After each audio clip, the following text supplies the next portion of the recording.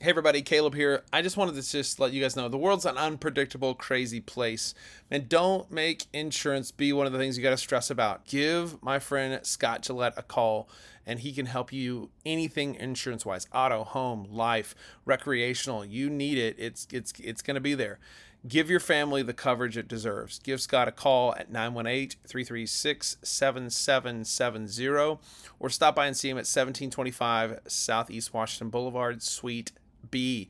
He's going to be here for your insurance needs. Talk to Scott at Farmers Insurance today.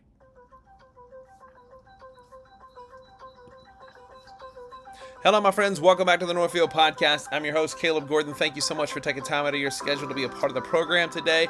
As always, I want to say thanks to our friends at Outpost Coffee for providing us with incredible caffeinated beverages. You cannot go wrong. I know it's hot. Go get yourself something iced down at Outpost Coffee. Check them out, outpostcoffeeco.com.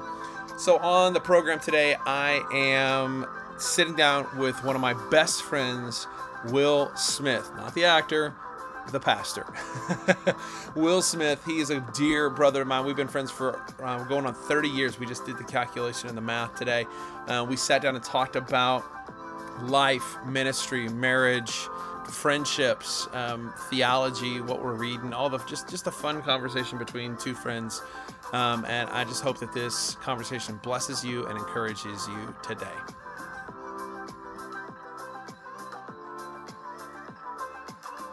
Well, hey, Will, how's it going? Oh, good.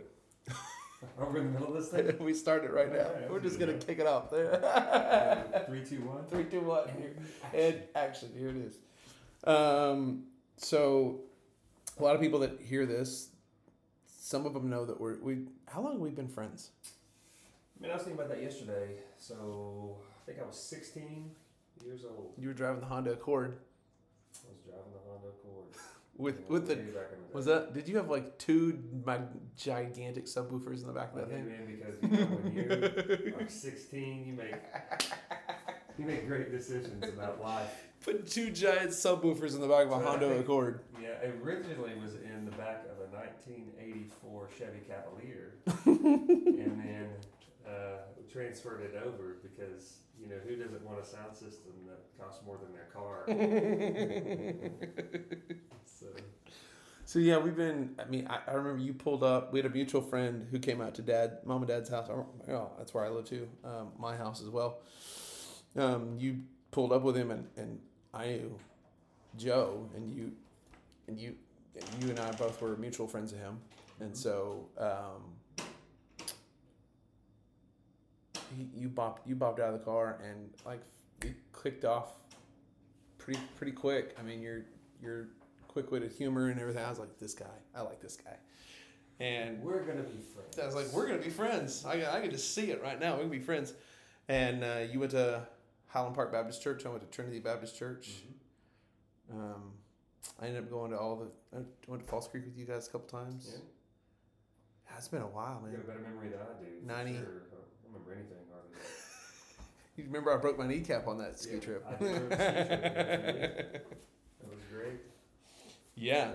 We're coming up on 30 years, man. Yeah, so it was close to 30 years of friendship. Yeah, we're getting old. That's a long time. Like, seriously, you're one of the only guys that I've really stayed connected with from high school. Like, I think. Oh, for sure. I think you're it. Like, I'm thinking back on my high school friendships. Like, genuine guys that I ran with in high school. Oh yeah, I don't keep up with hardly anybody. Yeah, you're it. Like I'm thinking, not out of any other reason that lives just go separate ways. Yeah, no, it's just we're busy. But yeah, and I think we've made it intentional. Like that's the cool thing is you and we're intentional with our friendship. We don't it's not okay. You have to do this. You're gonna make a phone call this week. We just like as the promptings come, like I'll call you and you text me or I'll text you and I think your primary reason for even wanting to come back and see me is not because of me. You want to go eat Frank and Lola's. Frank and Lola's is the place. It gives a good reason to go to Frank and Lola's. Yeah. If you don't know, people that are like, who's Frank and Lola? It's a restaurant. It's a hole-in-the-wall restaurant here in Bartlesville that is legitimately, it's good. It is my favorite restaurant. It's so good. I mean, it's really good. In the world. He eats in the world? That's a big And you've been listen, you've literally been all over the world. I have, and it's my favorite. Really? I love Frankenmuth. Yeah. You and my wife both love that salmon. Well, now you've got even your wife involved in the salmon train. I may end up trying this. I may try it tonight just because. Yeah, it'll change your life. Will it? Yeah. I may try it. We're doing Franklin Lawless tonight, so this is obviously being recorded before we go eat dinner. So we graduate high school. Mm-hmm. By the way, you graduated you're a year older than me. So. What, you graduated in 98, didn't you? Did you graduate in 98? I graduated in 98, bro. But you're still a year older. Why is that, Caleb? Because my parents decided to hold me back. I don't know. I was technically supposed to graduate in 97, but my parents were like, no, we're going to hold him back 1 year. Okay, fine, Mom. Fine, Dad. I had no... And I went to a completely different school. You went to Bartlesville. I went to Dewey, which it was hilarious because my parents... I had gone first 8 years of my school career in private education, private Christian education. And my parents were like, okay, looking at Bartlesville's this big... huge school and Caleb's not going to do well, so let's put him in this small podunk country public school in Dewey, Oklahoma, and he'll do much better. Oh my gosh, worst thing ever happened. Like, it was such a bad experience. Like, I hated high school. Like, it was the worst because I went to this podunk redneck school, and I wish I'd gone to Bartlesville, but that's just, that was my parents did what they thought they could do. Absolutely. No, nothing wrong with that. So they thought they did the right thing. So we graduated high school in 98, and then you went off to OBU. I helped move you into OBU. Baptist.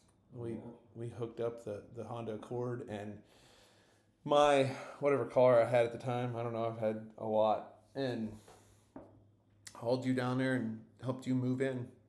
And were you there for all 4 years? I did. You just went straight 4 years through, got your degree. What did you end up getting your degree in? It was Bachelor's of Arts, Christian Education, but with an emphasis in student ministry. So it was basically a youth ministry major. Okay.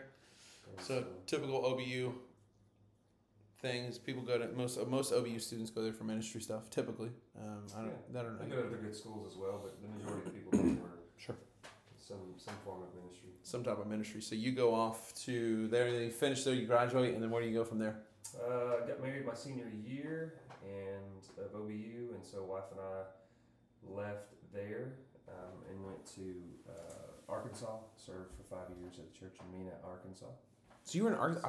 I didn't realize you were there for 5 years. Yep. Holy smoke! 5 years. I have a 5 years in this story here, and you'll see that there's a 5 year. 5 year plan every place you go. And what's hilarious, every place you've been to, I've gone and preached to your group of students at almost every. I think every church, almost except for one. Which one was that one? The first one you were in Kentucky. Owensboro. I didn't go to Owensboro. But you were in Mena for 5 years. Did that? I came over there, and God, that was a cool time. I mean, it's not too far from my aunt. My aunt lives over in Pencil Bluff, which is just right around the corner. Right in the corner, and then you get done there. You have how many kids you got? 4.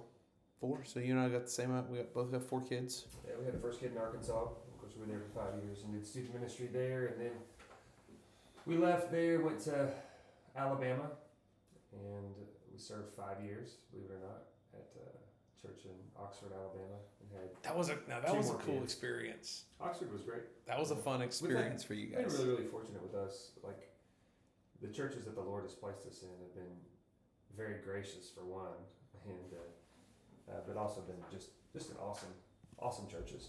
Yeah. So you're in Oxford was not Oxford. Oxford, Oxford, Alabama. So that was you called me.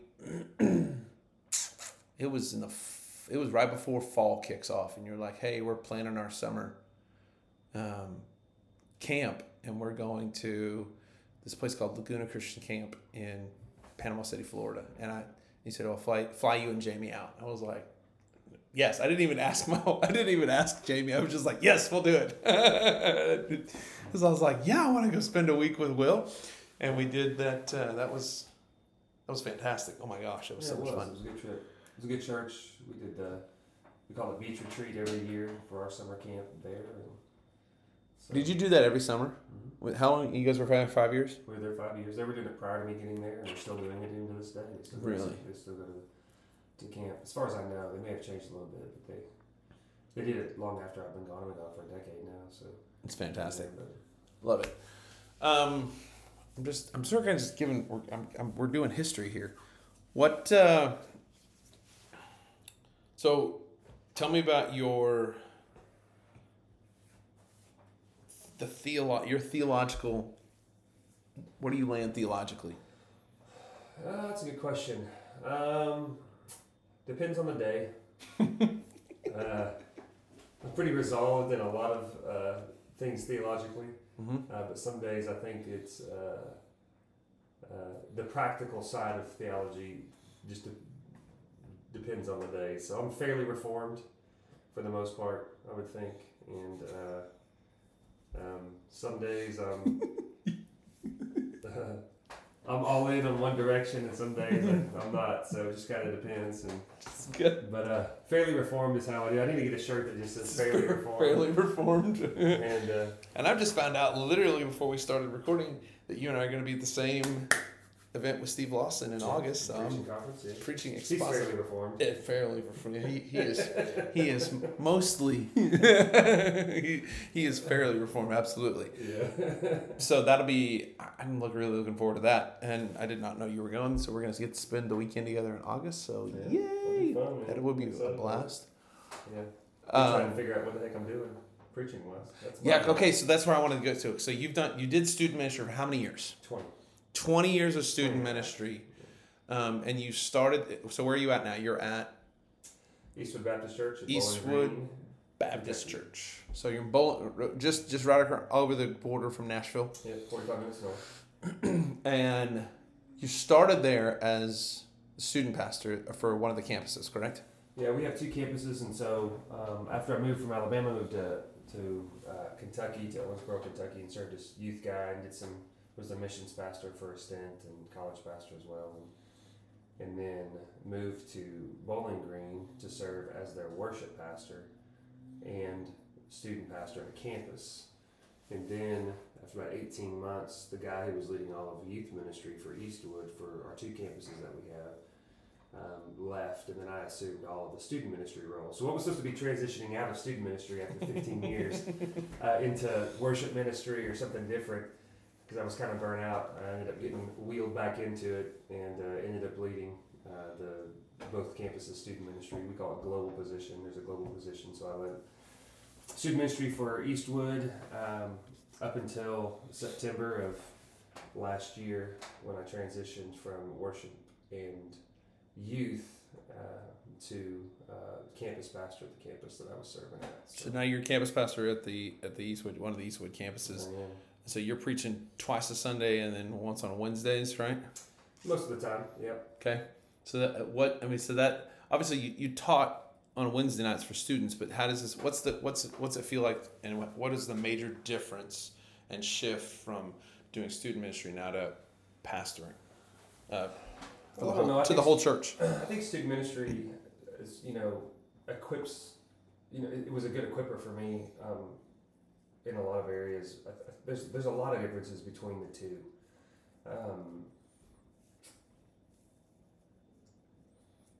Probably I don't know. I think the biggest difference for me has been the weight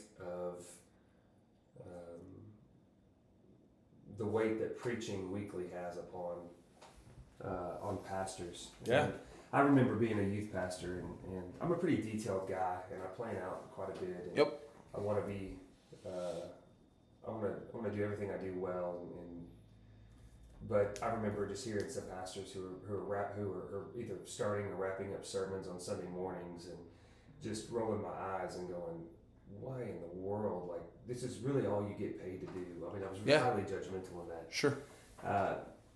And as a youth guy, or really as just a young guy, I mean, you just sit there and think, "Man, I would do it differently." And then you sit in the seat, and then you're like, "Oh, okay, it's a Saturday night, and I'm finishing up my sermon because we had funerals to do. We had all these things that just pop up in the middle of the week, people that are vying for your time." One of the things that we've that I've had to deal with is there's this phrase that we use all the time. It's called tyranny of the urgent. Everybody's issues are urgent, and so it's just there's this weight of urgency that people place upon you. I mean, it could be the smallest little thing, but to that person, it's the most important thing in the world, and you have to kind of drop everything and attend to that need and pastor that. And I love pastoring. Sure. It's my favorite part. Doing the shepherding side of things? Shepherding side is my favorite part of the ministry.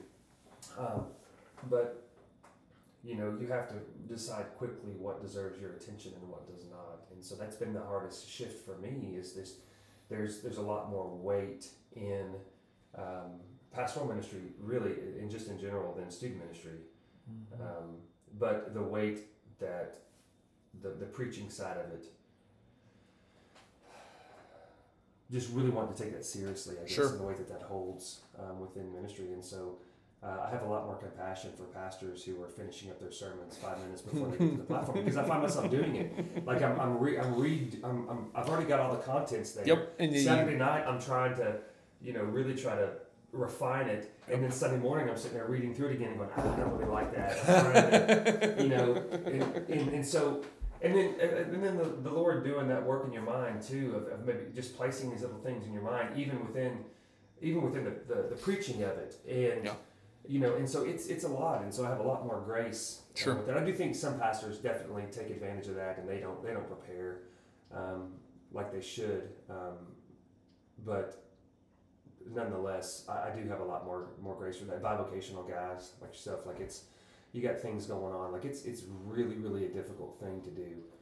And it's a different, and I've only been doing it for October will be 4 years. Mm-hmm. Because before that I was just helping Dad. I mean, I did men's stuff, and occasionally I would travel and, like coming to your place and preach for a weekend or whatever. And now I do love the study. I do love the prep. I'm a big fan of that. And pastor, like I heard Michael Todd the other day say, I hate doing sermon prep. I'm like, then why are you doing, like, what in the world?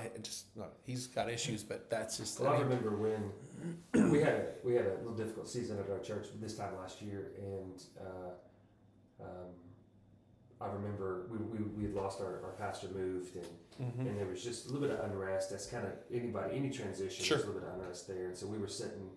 I was the only full-time person on staff at my campus at the time. Yep. So having to sit there and have these conversations with people who were really kind of disgruntled and saddened by what was going on just in the life of our church. And I remember spending all summer long. I don't think I ate lunch with my wife once that summer because of all these people that I was meeting with. And I think the Lord, I knew back in the fall or the spring of last year that I was transitioning out of student ministry. And I knew that was coming. My kids are in student ministry, and I always wanted to be my kids' youth pastor. But I realized pretty quickly into the spring of last year that my time was coming to an end. Like they needed somebody who was going to treat them like a student and not somebody who was going to treat them like a child. Yeah. And so I knew that was coming. Didn't know what that was going to look like. But then spending that summer of really dealing with our folks and walking with them and trying to help them through this transition, and there was some drama that kind of went along with that as well. But sure. Just dealing with that, and I remember being asked 3 different occasions if I would consider being the pastor of that campus. And I remember saying, this is a terrible idea. And I told, we have a personnel committee, and the head of the committee came to me, and she asked me, well, what do you think about, putting your resume in for the pastor? I was like, this is a terrible idea, and let me tell you why. And so I went about, I sat there and I told her. You tried to sabotage it on purpose? I did, 100%. 3 times I did. And every single time that I talked with somebody, including our we have a lead pastor at the other campus who oversees everything, and when he came to me, he even asked me about it, and I told him the same thing, and I can't remember exactly what all 3 of them were, but it was something along the lines of, here's what it was like. I love being a number 2 guy. I don't have to be a number 1 guy. I like support roles. If you're an Enneagram fan, or somebody's going to burn me at the stake for going through that, but I'm a helper. That's what I am. I like to help people. I like to help people realize their dreams and stuff like that, and what the Lord is doing, and let me help you get there. That's what I am. So I'm a helper. I didn't want to be a first chair guy. Didn't want to be a first chair. I said, the second thing is like I don't want to spend 40 hours a week, 20 hours a week, 10 hours a week with a sermon. Like I like the pastoral ministry side. Yeah. I like helping people grow in their faith, but I do not want to spend all this time just researching and and I've got. See, I'm a nerd. blogs I love that. I love the research side of it. It's interesting. And see, I was just like, I don't want to do that. I don't want to spend all this time doing that, holed up, and I like being out and about. Anyways, so I was just like, I just don't want to do that. I don't want to. I know me. I'm efficient. I'm going to get this down to 2.5 hours a week, so I can get on to things that are more important. Sure. That's exactly what I told them. And the third thing was that I don't do counseling. Like, I just don't like to counsel. Like, I don't want to do, and so I was really like upfront with them and saying, "Hey, listen, this is a terrible. This is a horrible idea. Don't. Like, you're going to ask me to do things that I just do not. Your want counseling to do. could be you're an idiot. That's right. Yeah, my favorite counseling advice is basically, everything happens for a reason, and the reason is you're a moron and you make bad decisions. That is kind of my favorite counseling thing there. It's a long story short. Our lead pastor asked me to do it. I tell him all these same things of like, this is a bad idea. Yeah. We were looking for another position at our church as well, and I told him, man, I'd rather do that position than this one. And and it's a hard position. It was administrative pastor dealing with committees and the hiring and firing of people, and it's just behind the scenes. I don't really care for platform ministry. There's a lot of things I just don't care to be in any of those positions. Anyway. So I told him, I said, well, I'll pray about it in a week. And I knew leaving that meeting, and I went home and I told my wife, and we talked about it. We prayed about it for a week. Said, I'll pray for a week and let you know after vacation. And so you came here. I came here. And we talked about it at over dinner, and that's and you were like, I think I'm going to take this thing. And I was like, I think we're just going to give him our resume and go from there. And just see what happens. And so then October, September 11th. So September 11th was my hire date at Eastwood when I came on, and then that same day is the day in which they voted to call me as pastor of that place. And so, but that was after serving at Eastwood for 5 years, and so I had this 5-year. So now you're 5 years of the campus pastor. 5 years campus pastor, and everybody knows that I'm going to need something else to do. I get kind of bored, and so I need. It's like you're riddled with ADD. I don't know. I don't know, like trying things, I like doing a bunch of different things, and so I need something that, But here's the interesting thing about the pastoring thing too is yes, it was a 5-year transition. It was something different. It was another, opportunity that the Lord has laid there, which has been really, really phenomenal. And to be honest with you, all the things that I hated or said I was going to hate to do, I have done more of. Love it. And I mean, I've counseled more people in the 9 months, 10 months that I've been doing this than I did in 20 and a half years. So you're saying the Lord's got a sense of humor? Oh, he's hilarious. and I've actually enjoyed it. Like, it's been fun. The preaching side of it, there's a creative aspect to it as well that I'm still not good at it. I'm really trying hard because I want to be very competent in that for our people. They deserve that. That was another thing I said to him. Was like, our people deserve somebody who wants to do this job, or who wants to preach the word and to study it and to find out, like, they deserve better than what I'm willing to give them. It was just, like, I was trying to just say, this is a terrible idea. Just fire me now. Yeah, give me anything else to do. Give me the janitor. I'll go clean the toilets. Yeah, just don't let me do that. But it's been pretty amazing. Like, I have really enjoyed every aspect of it. I still don't care to be on the platform, but I don't know. I've enjoyed every bit of it. It is weird. It is very weird to having been a youth pastor. Nobody comes to you as a youth pastor trying to fix problems. Yeah. I think the biggest change for me has not been so much the things that I didn't want to do. I mean, I'm having to learn. I've spent a lot more time sermon prepping than I really want to. And that's not a negative thing. I'm just really slow at it. Sure. Like, it just takes. You got to flex that muscle. I do, and I'm having to learn to do it. Work it out. Every week it gets a little bit better, and it's just so I'm excited about that. But I think the biggest thing is just handling all of the things that just the issues that pop up spontaneously that people want you to do, because everything is urgent to them. Yeah, sure. Right, and so. We're a small church. We have 2 full-time staff. We have about 250 people that come at our campus. But, if there's an issue with a TV in a room, it's urgent, and I have to go deal with that. So it could be in the middle of worship. We're singing songs, and I'm preaching in 2 songs. And somebody comes to me and says, hey, the TVs aren't working out here. And I've got to go out and go get the TVs working. Like, there's just all these urgent things that happen. And so there was one day when nobody came to me for anything, and then they vote, and next thing you know, it's next day it's all over the place. Everything. And so that's been probably the biggest transition has been in that. It's just been trying to get used to the pace of the job as well. The first 8 months, I was never home, and missed the first thing. I've never missed anything my kids have done. Yeah. Since I've had children.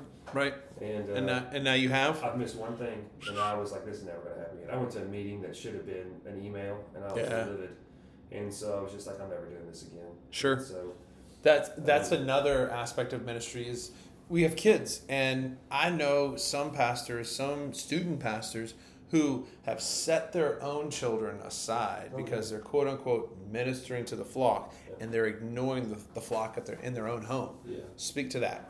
Yeah, we've got. You've seen it just in ministry growing up that ministers sacrifice their family on the altar of ministry, and it is tragic.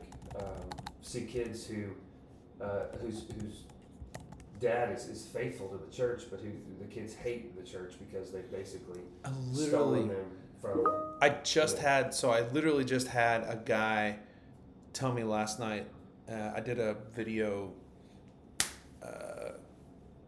meeting, and he just I grew up in a church where I hated it, and now he's not connected really into a church, and so I've always been that guy that I'm going to be nervous that my kids are going to hate the church because I'm in it. But I know I never had that experience. Even though Dad was a bivocational pastor of a small church my entire life, I don't hate the church. I'm a church guy. I love the church, and so I'm hoping I pass that on to my own children. And I know that all kids are different. Yeah, but you want to do your best and give them a reason.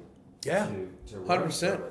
And I remember when we started having a family,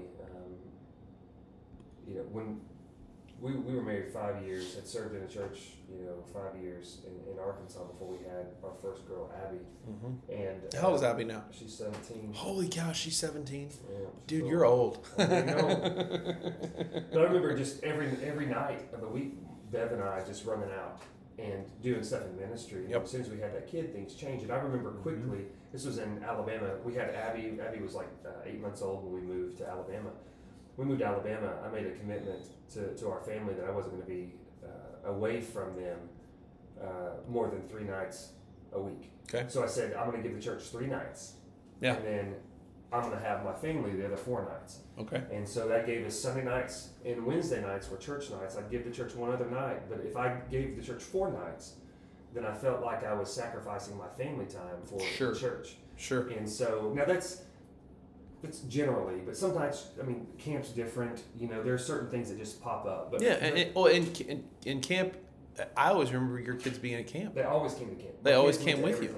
Yeah. And in our ministry too, we always allowed families to attend our stuff. So anytime, if we went bowling, we sacrificed budget money, to allow families to come bowling as well. And we would allow the families to participate. So we wanted it to be family ministry and for all of us to be able to attend. I did not want my kids hating ministry because their dad did it. So we did everything. Because how many pastors hate, or how many pastors' kids hate the church because their dads have just poured everything into it? And there's so many conversations of PKs that I've had that, but I don't want to be that kind of dad. My dad wasn't that kind of dad, and it sounds like you don't want to be. It sounds like, I don't think your kids hate church. I've hung out with them several times. There are days in which they do, sure. But that's just kids, That's just kids, right? There are days, if we're honest, there are days we wake up and we're like, man, I'm going to power through today because, it's what the Lord has called me to do. Some days you just have days, there's zero to this. I want my kids, I've taken my kids to hospital visits. We've done hospital visits, and those are always sweet because they expect me to come. People in the hospital expect me to be there as the pastor. But then when they see my kid rolling in there too, they're way more excited to see my kid. Oh yeah, 100%. And my kids just get to be a part of ministry and involved in ministry. So we take them everywhere. We've taken our kids mission trips internationally before, just so they can participate in those things. Because again, we want our kids, we want our kids to be beside us and serving with us. And see those things. A financial commitment too when you do that. Mm-hmm. So when we would take our kids to camp.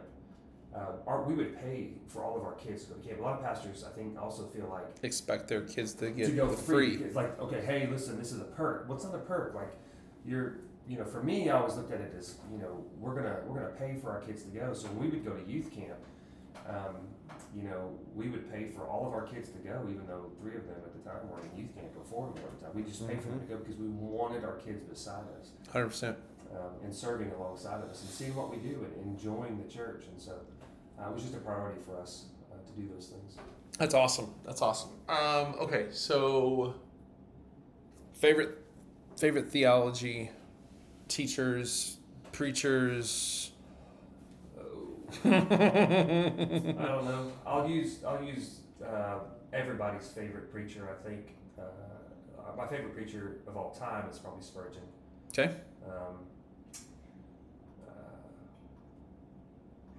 Spurgeon. Okay. Yeah, Spurgeon is great. I'm probably the worst guy in the world, worst pastor in the world. I don't listen to a ton of preachers, only because I feel like I'm trying to figure out what I'm doing. I'm trying to listen to guys, but I don't know.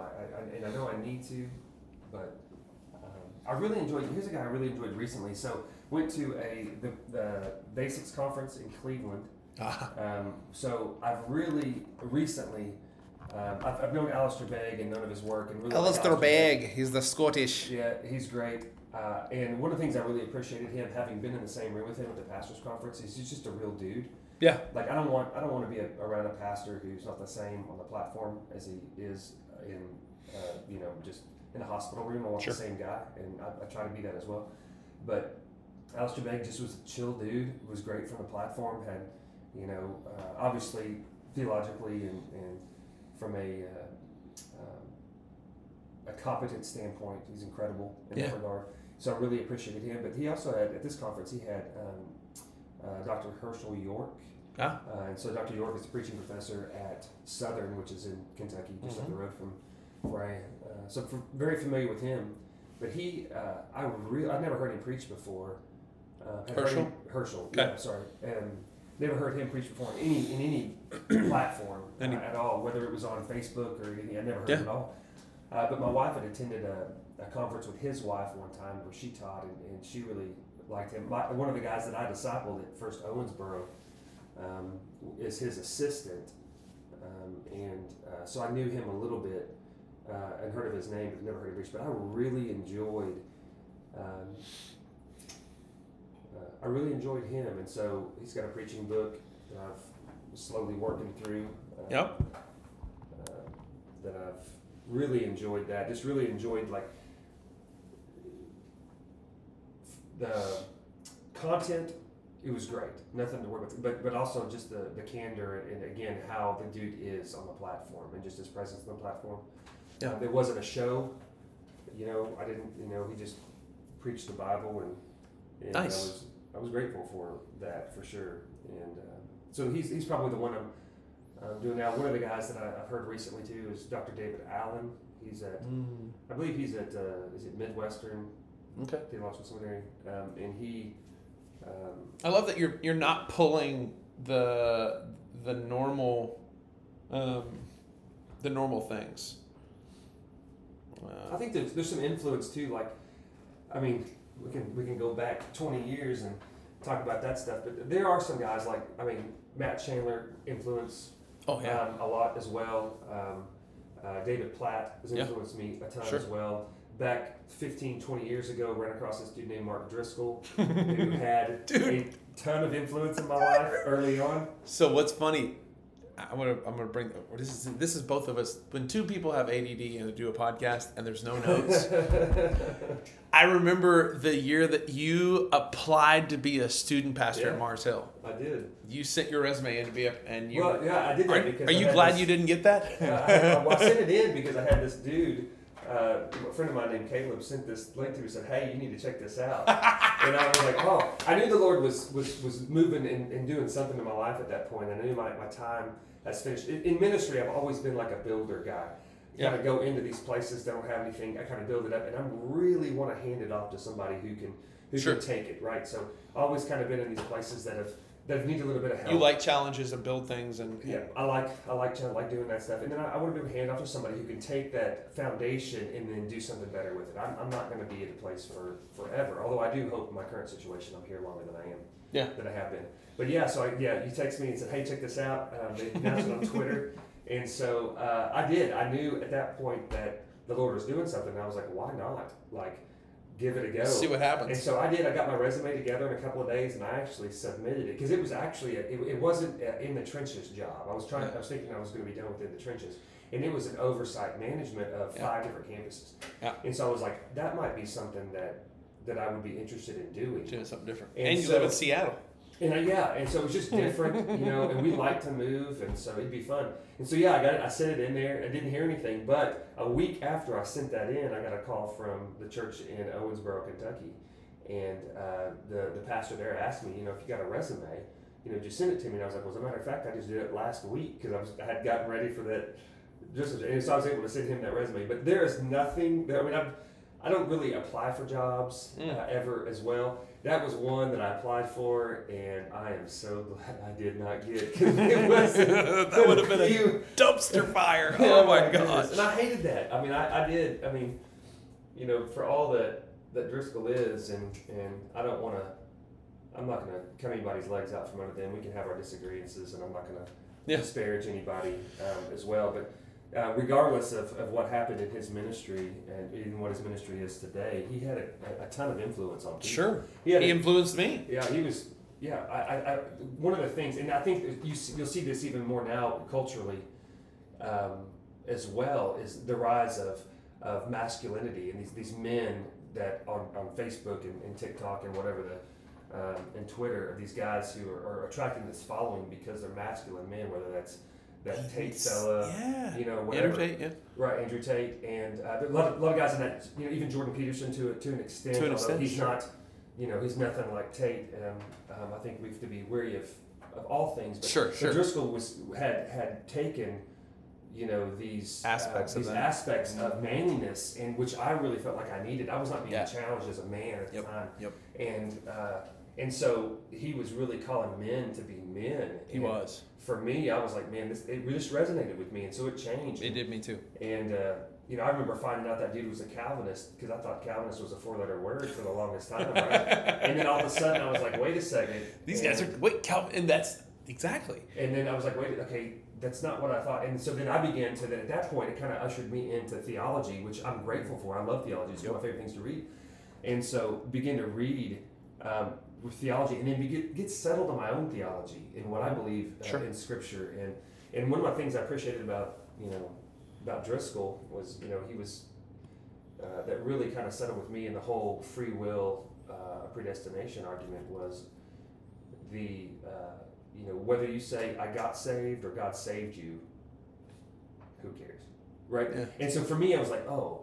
This doesn't have to be a divisive issue. This is an issue that we can talk about over a dinner table and have a good time. Yeah. Right? And the world, and especially the world that I live in, the Southern Baptist world, it becomes a divisive issue rather than just, hey, let's just share the gospel, and so I appreciate Spurgeon. He said, and I'll paraphrase, that until God gives me the book of the elect, I'm going to preach the whosoever to whoever, right? So that's what we want to do. We want to preach the gospel to everybody. Everybody. We don't know who, If there had been a mark on the back of their, I'd preach to them alone, but since there's not, I preach to everyone. Preach to everyone. Yeah, that's been my stance. Yeah, there are days in which I feel like I'm a Calvinist. I look at that person and you are definitely not called. Whatever. But we want to preach to whosoever, and that's what we do. It's important, and I think it's ginormously important to do those things. So, but yeah, it's funny that because you and I both had a moment in the mid 2000s when we were just I couldn't get enough of Chandler or Driscoll. I mean, I just went to a couple different conferences where Chandler was preaching, John Piper was preaching. Went to the Langer conference. I mean, I was all in on that stuff, and so it was very. It did. I mean, in the early 2000s, Dad introduced me to Johnny Mack, and so I had my feet wet in the Reformed theology camp with Johnny Mack, and then he hands me The Holiness of God by R.C. Sproul, and just completely blew my mind. Yeah, that was a transformative book for me as well. I read that probably early 2000s. Yeah. As well, and I mean, those guys, and I read a lot more Reformed people. Yeah. Like I said, I think I'm fairly Reformed, but the thing that I really appreciate about Reformed theology and the Reformed movement or whatever is the high regard that they have for Scripture. Yep. Like I can pick up I feel like I can pick up any book by anybody who's Reformed and know that they're going to have the Bible, they're going to hold it in high regard. Yep. And so I typically end up reading a lot more. And I do feel like too that I'm not the smartest guy in the world, but I do feel like I can read something and go, okay, I don't agree with that, and and be okay, right? Yeah. It's not like, okay, I'm not where you're at, and so yeah, it's one of the things I do appreciate, and so I'm fairly Reformed, probably just by osmosis and just reading and having a bunch of more Reformed people in your world. But here's a guy who was saved at the Billy Graham crusade. It's like Billy Graham had a huge impact on my life in the crusade that came through Bartlesville. I remember that in the late 1990s. I was there. I was at that event. It was great, and it transformed my life. I was actually at the Southern Baptist Convention in New Orleans a few weeks ago, and I guess it's coming up on a couple months now. And talked with the Billy Graham guys, and they, I've always wanted to know who preached it. Like, I remember the Big Tent Revival was there as the band. The band, yep. And I remember that. Yeah. But I can't remember who the preacher was. And he was like, well, we have this archive center. Of course, I live in Kentucky, which isn't but 4 hours from where Billy Graham, maybe 4.5 hours from Charlotte, where all that whole stuff is. So I can go over there and look. I'm planning to go do that. Yeah, they just, I don't know, like, Billy Graham was not a Reformed guy, but maybe he was. So, I don't think he was, but he was very. But he had a desire to see people saved. Yeah. So that's. But I think too, if you're a Reformed preacher, you should have that same desire. Like, you preach the gospel because we're going to preach the gospel, and I've had so many arguments. Not really. I shouldn't say arguments. It's not the right word, but had conversations about people who are against Reformed theology. Sure. And I've had plenty. Yeah, and it has a lot to do with the salvation, of the whosoever's and stuff. And I remember this one guy was telling me about it. He was just like, well, I just can't respect anybody who's a Calvinist. And he looked at it as a 4-letter word. He looked at it as a 4-letter word, and his thing was hyper Calvinism. He's like, well, they don't think in evangelism. They're not going to evangelize people. And I remember just sitting there saying to this guy too, and I was like, listen, I agree, man. If a Calvinist is not evangelizing, then they're not a very good Calvinist. They're not. First of all, I said, but can I ask you a question? And he was like, yeah. I was like, you're not a Calvinist. He said, no, I'm not. And I said, well, how many people have you shared the gospel with this week? And he said, well, I haven't this week. Well, when was the last time you won somebody to the Lord? Come on. And he's like, well, it's been a while. I said, so you're telling me that as an Armenian guy, not sharing the gospel, that what you're doing is being obedient to to what the Lord has called you to do, because you're to tell whosoever, but you haven't told anybody. Right. Whereas the Calvinists that you're getting onto and having an issue with, because they don't share the gospel. You're talking about hyper Calvinism in the first place, but they're actually living their convictions. Yeah. No doubt. And so I told the guy, and we were pretty close, and I said, so I actually have a greater respect for the hyper-Calvinist who's actually doing what he believes than the Armenian guy who believes it's the whosoever and is not out there sharing the gospel. I said, if you're a good Calvinist, and again, I'm not, I wouldn't say that I am, but a good Calvinist is going to tell people about Jesus, and so, yeah, that was a fun little conversation to have as well. But if we're going to say we believe one particular thing, we should live that thing. Yeah, no doubt. So for my Armenian friends, and have a lot of them. We have a lot of them here in Bartlesville with Oklahoma Wesleyan, and we've got some great friends that I grew up with in high school. Saw one at the coffee shop yesterday, and they share the gospel. Why? Because their biblical convictions share the gospel. With absolutely. I live in the heart of Calvinist country. I'm in Bowling Green, Kentucky, Southern Seminary, just up the road, which is the Is the Reformed Reformed school of Kentucky. the SBC world. And, Yeah.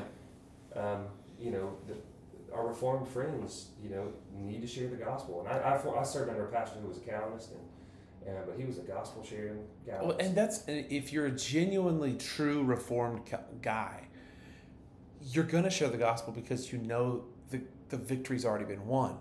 God's already going to get them. I just want in. I want to be a part of that. I want to be the guy that God uses to get the next guy. Yeah. And so I know God's going to get them, but I want to be involved. Absolutely. I want to be a part of it. And so let's go. And we're the tool that he uses to do that. That's so it. Why, yeah. He said, Jesus said, go therefore and make disciples. Okay, cool. I'm going to go. I'm going to go do that. I'm going to try to share the gospel with somebody. I mean, I always have a personal goal to win at least one person a year. It's just my person. Just start small, but most of the time it's more than that. Yeah. I have one goal of one, reach one each year, but that doesn't say, well, I've reached one, I'm done. That means I'm going to keep going. Yeah, we started this thing when I was in Alabama with our student ministry. We called it Pick One. Yeah. And the idea was basically, I want to say it was back in the 50s. I can't remember if it was about the 50s, maybe it was the 60s. I want to say it was 54. So Southern Baptist had this slogan said 1 million more in 54, if I remember right. And their goal was to reach 1 million people for the gospel that year. Sure. And so the way that they wanted to do that, and the Southern Baptist recently has done this,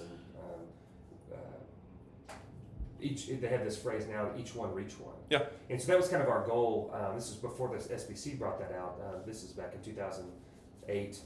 2009. Yep. We did this thing called Pick One, and it was basically like each one reach one. We wanted our students to find one person who was far from God, to be praying for them, and to make a commitment to share the gospel with them over the course of the school year, because we did student ministry. And we ended up adopting that for the entire church as well one year. And it's really incredible that the students actually, this is going to sound, I don't want to sound like it's a competition at all, but the students outperformed the adults when it came to sharing the gospel. Yeah. They would have their friend, they're praying for this friend. We use guitar picks, and we'd have different stages, different colors of guitar picks, and they would always, you know, if they advanced in a particular stage with sharing the gospel with their friend, they would hang a guitar pick on, they had a little hook in our room, and we would hang these guitar picks up, and they'd always have one on their keys. I've got one of my keys as well still to this day to remind me to be praying for my one.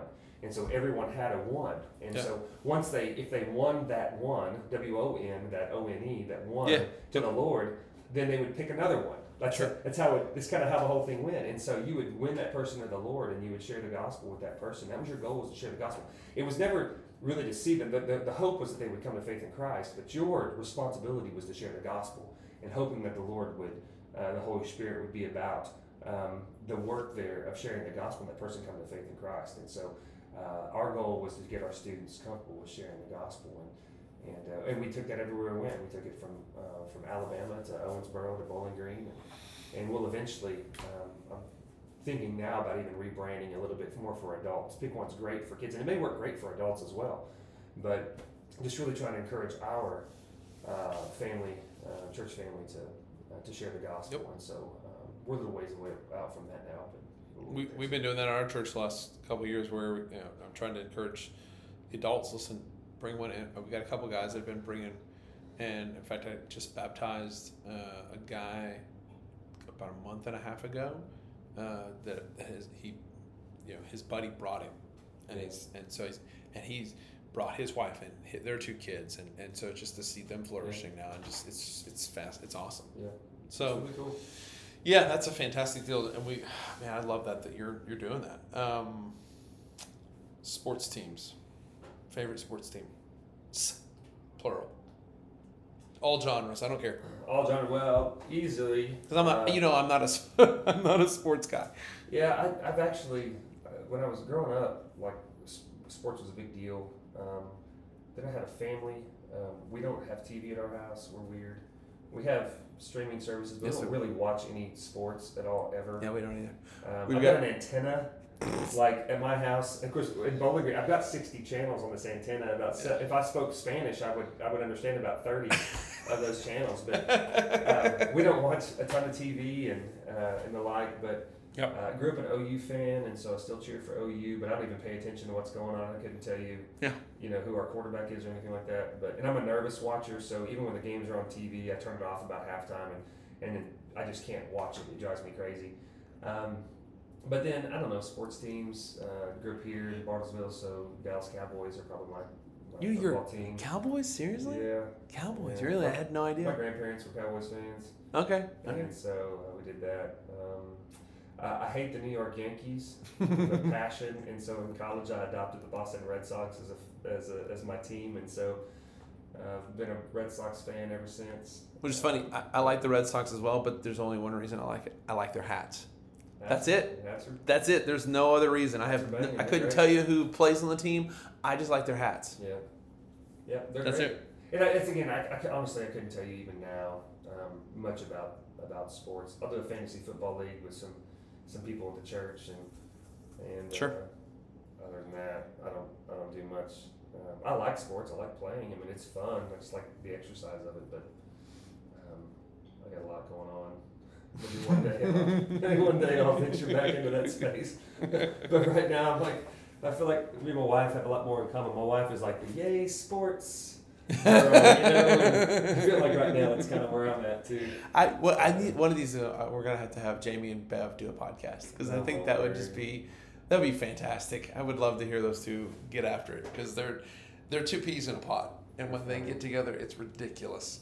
Okay, so you brought up your wife. How'd you meet her? You obviously college, but yeah, we met in college. Here's a crazy story about us. So her mom and dad, let's see, they moved from Arkansas to Bartlesville, Oklahoma, in in the late '70s, to work for Phillips Petroleum Company. And I did not know that. So she was born August 17th, 1980. In Bartlesville, Oklahoma. I was born August 18th, 1979 in Bartlesville, Oklahoma. Holy smoke. We have the same nurse, labor and delivery nurse in our pictures. My mother-in-law knew her by name. Are you when kidding? She's looking at pictures. No. It's crazy. They actually, they grew up about 5 blocks from, they were here for 2 years, 1980 to 2000. So you guys were in the same town for a season? For 2 years. Yeah, 2 years. I can't believe you didn't know each other. Gosh. We lived about 5 blocks from Madison Middle School. Yeah. Over here. Yep. And so, but no, never. They went to First Baptist, and we didn't go to church. We actually lived in Ochaleta my first 5 years of my life here, and so so they moved. He got transferred to Borger, Texas. That's where she grew up, in Borger, Texas. Yep. Long story short, I go to Oklahoma Baptist University. She goes to Oklahoma Baptist University. We meet each other our freshman year, but kind of had friends. We were never really did anything together, but our friends that we had done some things together. Anyways, long story short, we ended up meeting. We think we met at church one Sunday. We attended the same church. We don't actually ever remember saying hi. My name is Will. My name is Bev. Whatever. Yeah. So we met there, and then end of our sophomore year, we started dating, and we ended up getting married our senior year, this fall break. So we're coming up on 22 years. And golly, you are old. I'm old, man. I feel it too. I'll be 44 next month. Oh, I'll be 45 in November. Coming, buddy. Oh, yeah. So. We're both talking. We were literally just talking about how we're having to get glasses. I know. I made it this long. I know I did. I was like the guy in the ophthalmologist. Okay, is that the right one? Yeah. So he's like, I was like, I've never been to an eye. I did eye tests in school, but I've never been to an eye doctor. I was like, I've never needed to. My eyes have been fine. And I was trying to read the other day, and my eyes were jacked up, and I didn't know what happened. And he's like, he's like, no, you've got some degenerative. I'm like, oh, well, crud. He's like, well, how old are you again? I was like, 44. He's like, yeah, 40. It all goes downhill. And I'm like, My trajectory started going downhill at 35. Funny story. This may be the only thing that anybody cares about, whoever listens to this, but my wife will listen to this probably. And but when I was 35 years old, that's when the old body started taking its, I don't know, I guess hard living early on and doing a bunch of stuff.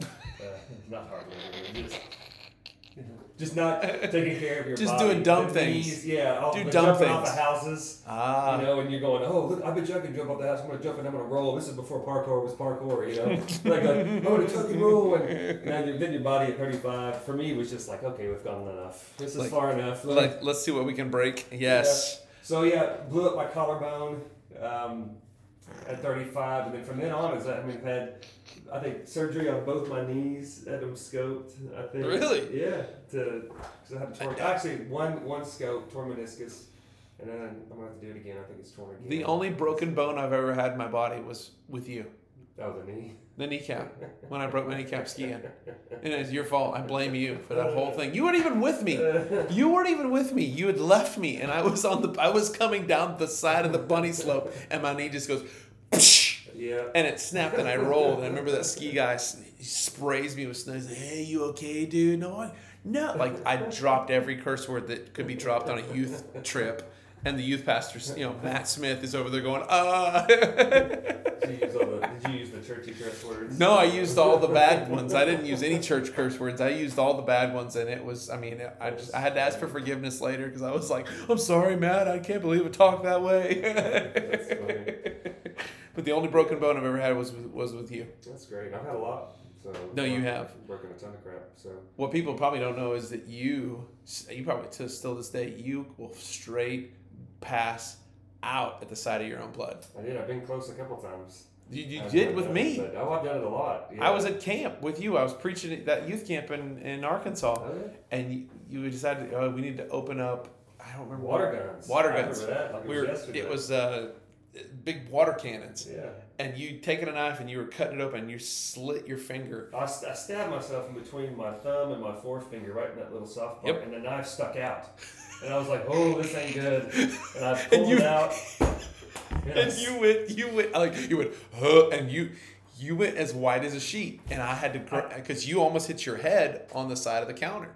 And I had to grab you. Yeah, I think it a lot. Yeah. I don't mind blood. I just don't want to see mine leaving my body. When mine leaves my body says, all right, time to check out. Like, y'all can bleed out. I'll be like, all right, whatever. Yeah, if I bleed, you're like, oh, you'd be fine. You need to get that fixed. Your brother's been dirt in it. If it's me, I'm like, oh, I'm out of here. And I did. I don't know why, but I still to this day. I did something the other day. I think I pulled into my pinky a little bit. Just kind of pulled it back, and I was like, ooh, I'm feeling kind of weird. So I went and sat down a bit. I went to the doctor today, and I was. They had to do some whittling on me, and they didn't have it's funny. I go to this place. They didn't have an operating room available. Yeah. It's like, we're just gonna do it in the little patient room. And I was like, all right, that's cool. fine. Well, knock it out. And so he told me to just sit up. I think we can do this sitting up. And Nope. so and then next thing, and he did. He put the numbing stuff in there, and I was like, ooh, I don't know about this. I'm not feeling. It's getting hot in here. I started going into some 50 Cent, and started trying to take off my clothes. It's hot. And so I ended up.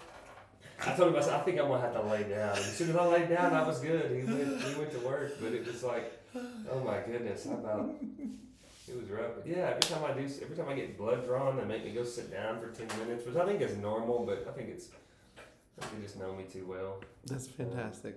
I have to preface everything, just let you know if I see too much of my blood, I'll check it out. I'll let you know. I usually know it's coming. I'll just say I need to go sit down. But I'm bad. Yep. I'm out of here. I'm out. So, dude. Well, cool. Man, this is 30 years of friendship right here, and I'm telling you, and this is the problem, and I think with most men. Most men don't have friends like you and I. Like we're like if I needed you today, I know if something went down, I'd call you and be like, bro, this is what I need. And same thing, if you called me tomorrow and said, hey, dude, here's what I need, I'd drop everything I need or everything I had. I'll be there in 10. Yeah, it's hard. Hours, not minutes. It'd be hours. Yeah, I think if you're a dude and you can have a friend. It does take work. It does. There's part of it too. There's some vulnerability there to that as well. That you have to just sit there and be like, okay, this dude's gonna know that I'm not great all the time. No. And so you kind of have to miss. But And you don't have to agree on everything.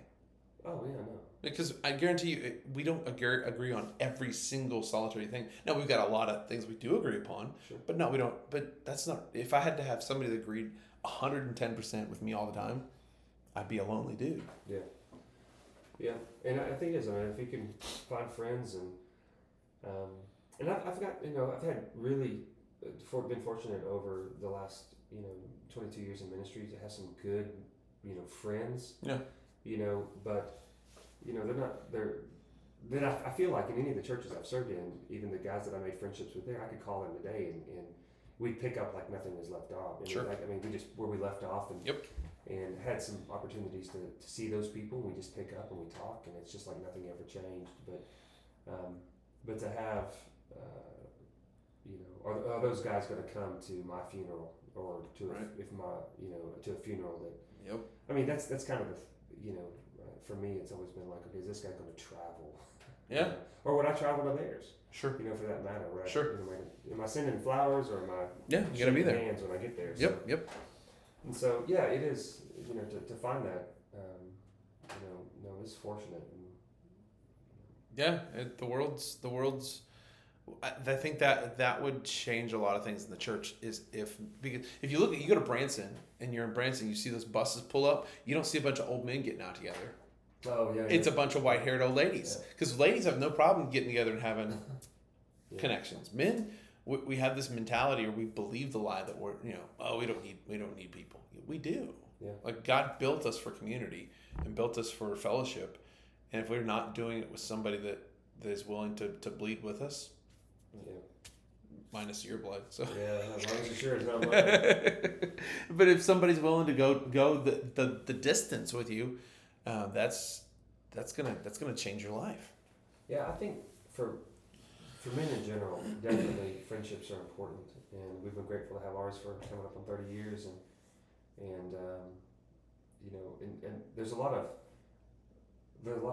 men over the last 20 years, 22 years that I'm friendly with. Like I'm saying, Sure, me too. But to have a friendship that is more than just what'd you do this week type of a deal. Sure, is 100%. difficult. And I've got we've got some good friends where we are now, but for my line of work and what the Lord has called me to do, we've been transient people. Yep. Every 5 years, something to do different, and it's really hard for I think just in general for pastors to find friends as well.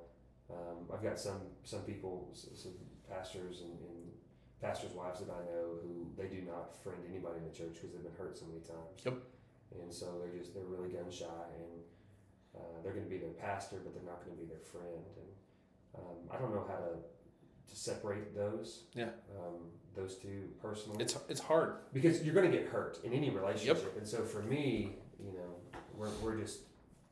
we've been hurt in relationships, and we just, but it's worth. You don't stop. No. Yeah, and that's the thing. It's not. Yeah. The hurt that we might experience is worth the gamble. Come on. To provide. That's right. To have friendships and things like that. So yeah, it is hard if you can find a friend and. I don't know. It's just beneficial. Absolutely, 100% agree. It's good stuff. Most of my friends tend to be in church, though, and we end up talking about church most of the time. Yep. Which is another difficult thing to do. Is how do you, find, for lack of a better term, your identity outside of the church, so that when you do have conversations, we're not just talking about You're just talking about church Jesus. stuff. Yeah, church stuff. Sure. And so, but that's again, it's common ground, and so the friends that we do have that are in our church, we end up talking about church all the time. But we both love the church, and so we're trying to figure out, where the Lord. Well, I mean, think about. I mean, we eternally. That's like we're gonna have. Christ is gonna be the basis of our friendship, not just here, but man, in 20,000 years from now. Right. Like when we're in the corridors of heaven and you and I are walking. Listen, there's still gonna be some sin less now. I'm not gonna have a sin nature, but there's still gonna probably be some hijinks, and so. Yeah. Oh, yeah. So. Yeah. But yeah, I think it's vital to find. And listen, it is rare. I mean, like I said, you're like the only guy that I can remember from high school that I'm still talking to, and that I have meaningful conversations with. Now, there's people that I remember from high school. I'm like, hey, I see them as I maybe pass at Walmart or pass at, wherever, and we'll shake hands and we're friendly. There's nothing wrong with that. Yeah. But to have somebody that knows you and that you can call and be like, dude, here, I'm struggling here. Yeah. Can you pray for me? How can I pray for you? And it's been, and it really has been beneficial that our wives get along, because there's a lot of times where dudes get along but their wives don't. So true. that's a thing. So I'm thankful the Lord has been gracious in those areas for you and I for the past coming on 30 years now. So that's weird, isn't it wild? Sounds old, man. I don't feel that old. And that's the thing, I don't feel old. That old, that's for sure. Either. I got a trampoline in the backyard. You want to go jump? Yeah. Watch this. Let's go jump off the house. Head me down to the hospital again. That's what I need to do on my vacation. So. Yeah, it's crazy. Well, brother, thank you for being on the podcast. Hey, man, and talking about the things that we've been talking about. And I hope it doesn't suck too bad, this podcast. I mean, that's kind of my.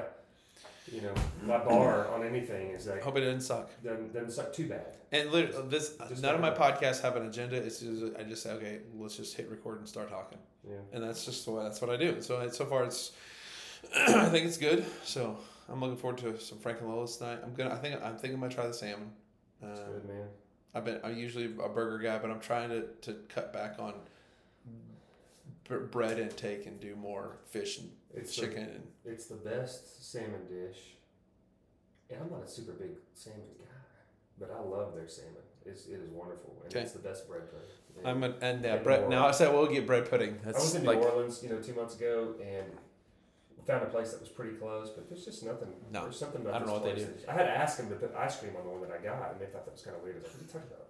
Like, that's what they do in Bartlesville. I've even tried to Google online and try to figure out what the recipe is so I can try to make it at home. Anyways. Okay, well, thanks for being here. Yep. All right, we'll talk to you soon. Hey, I just want to say thanks to our friends at DSR for sponsoring this podcast. If you're interested in finding a stable work environment, check out dsrbartlesville.com. That's dsrbartlesville.com for job opportunities. Thanks. DSR, we deliver technology.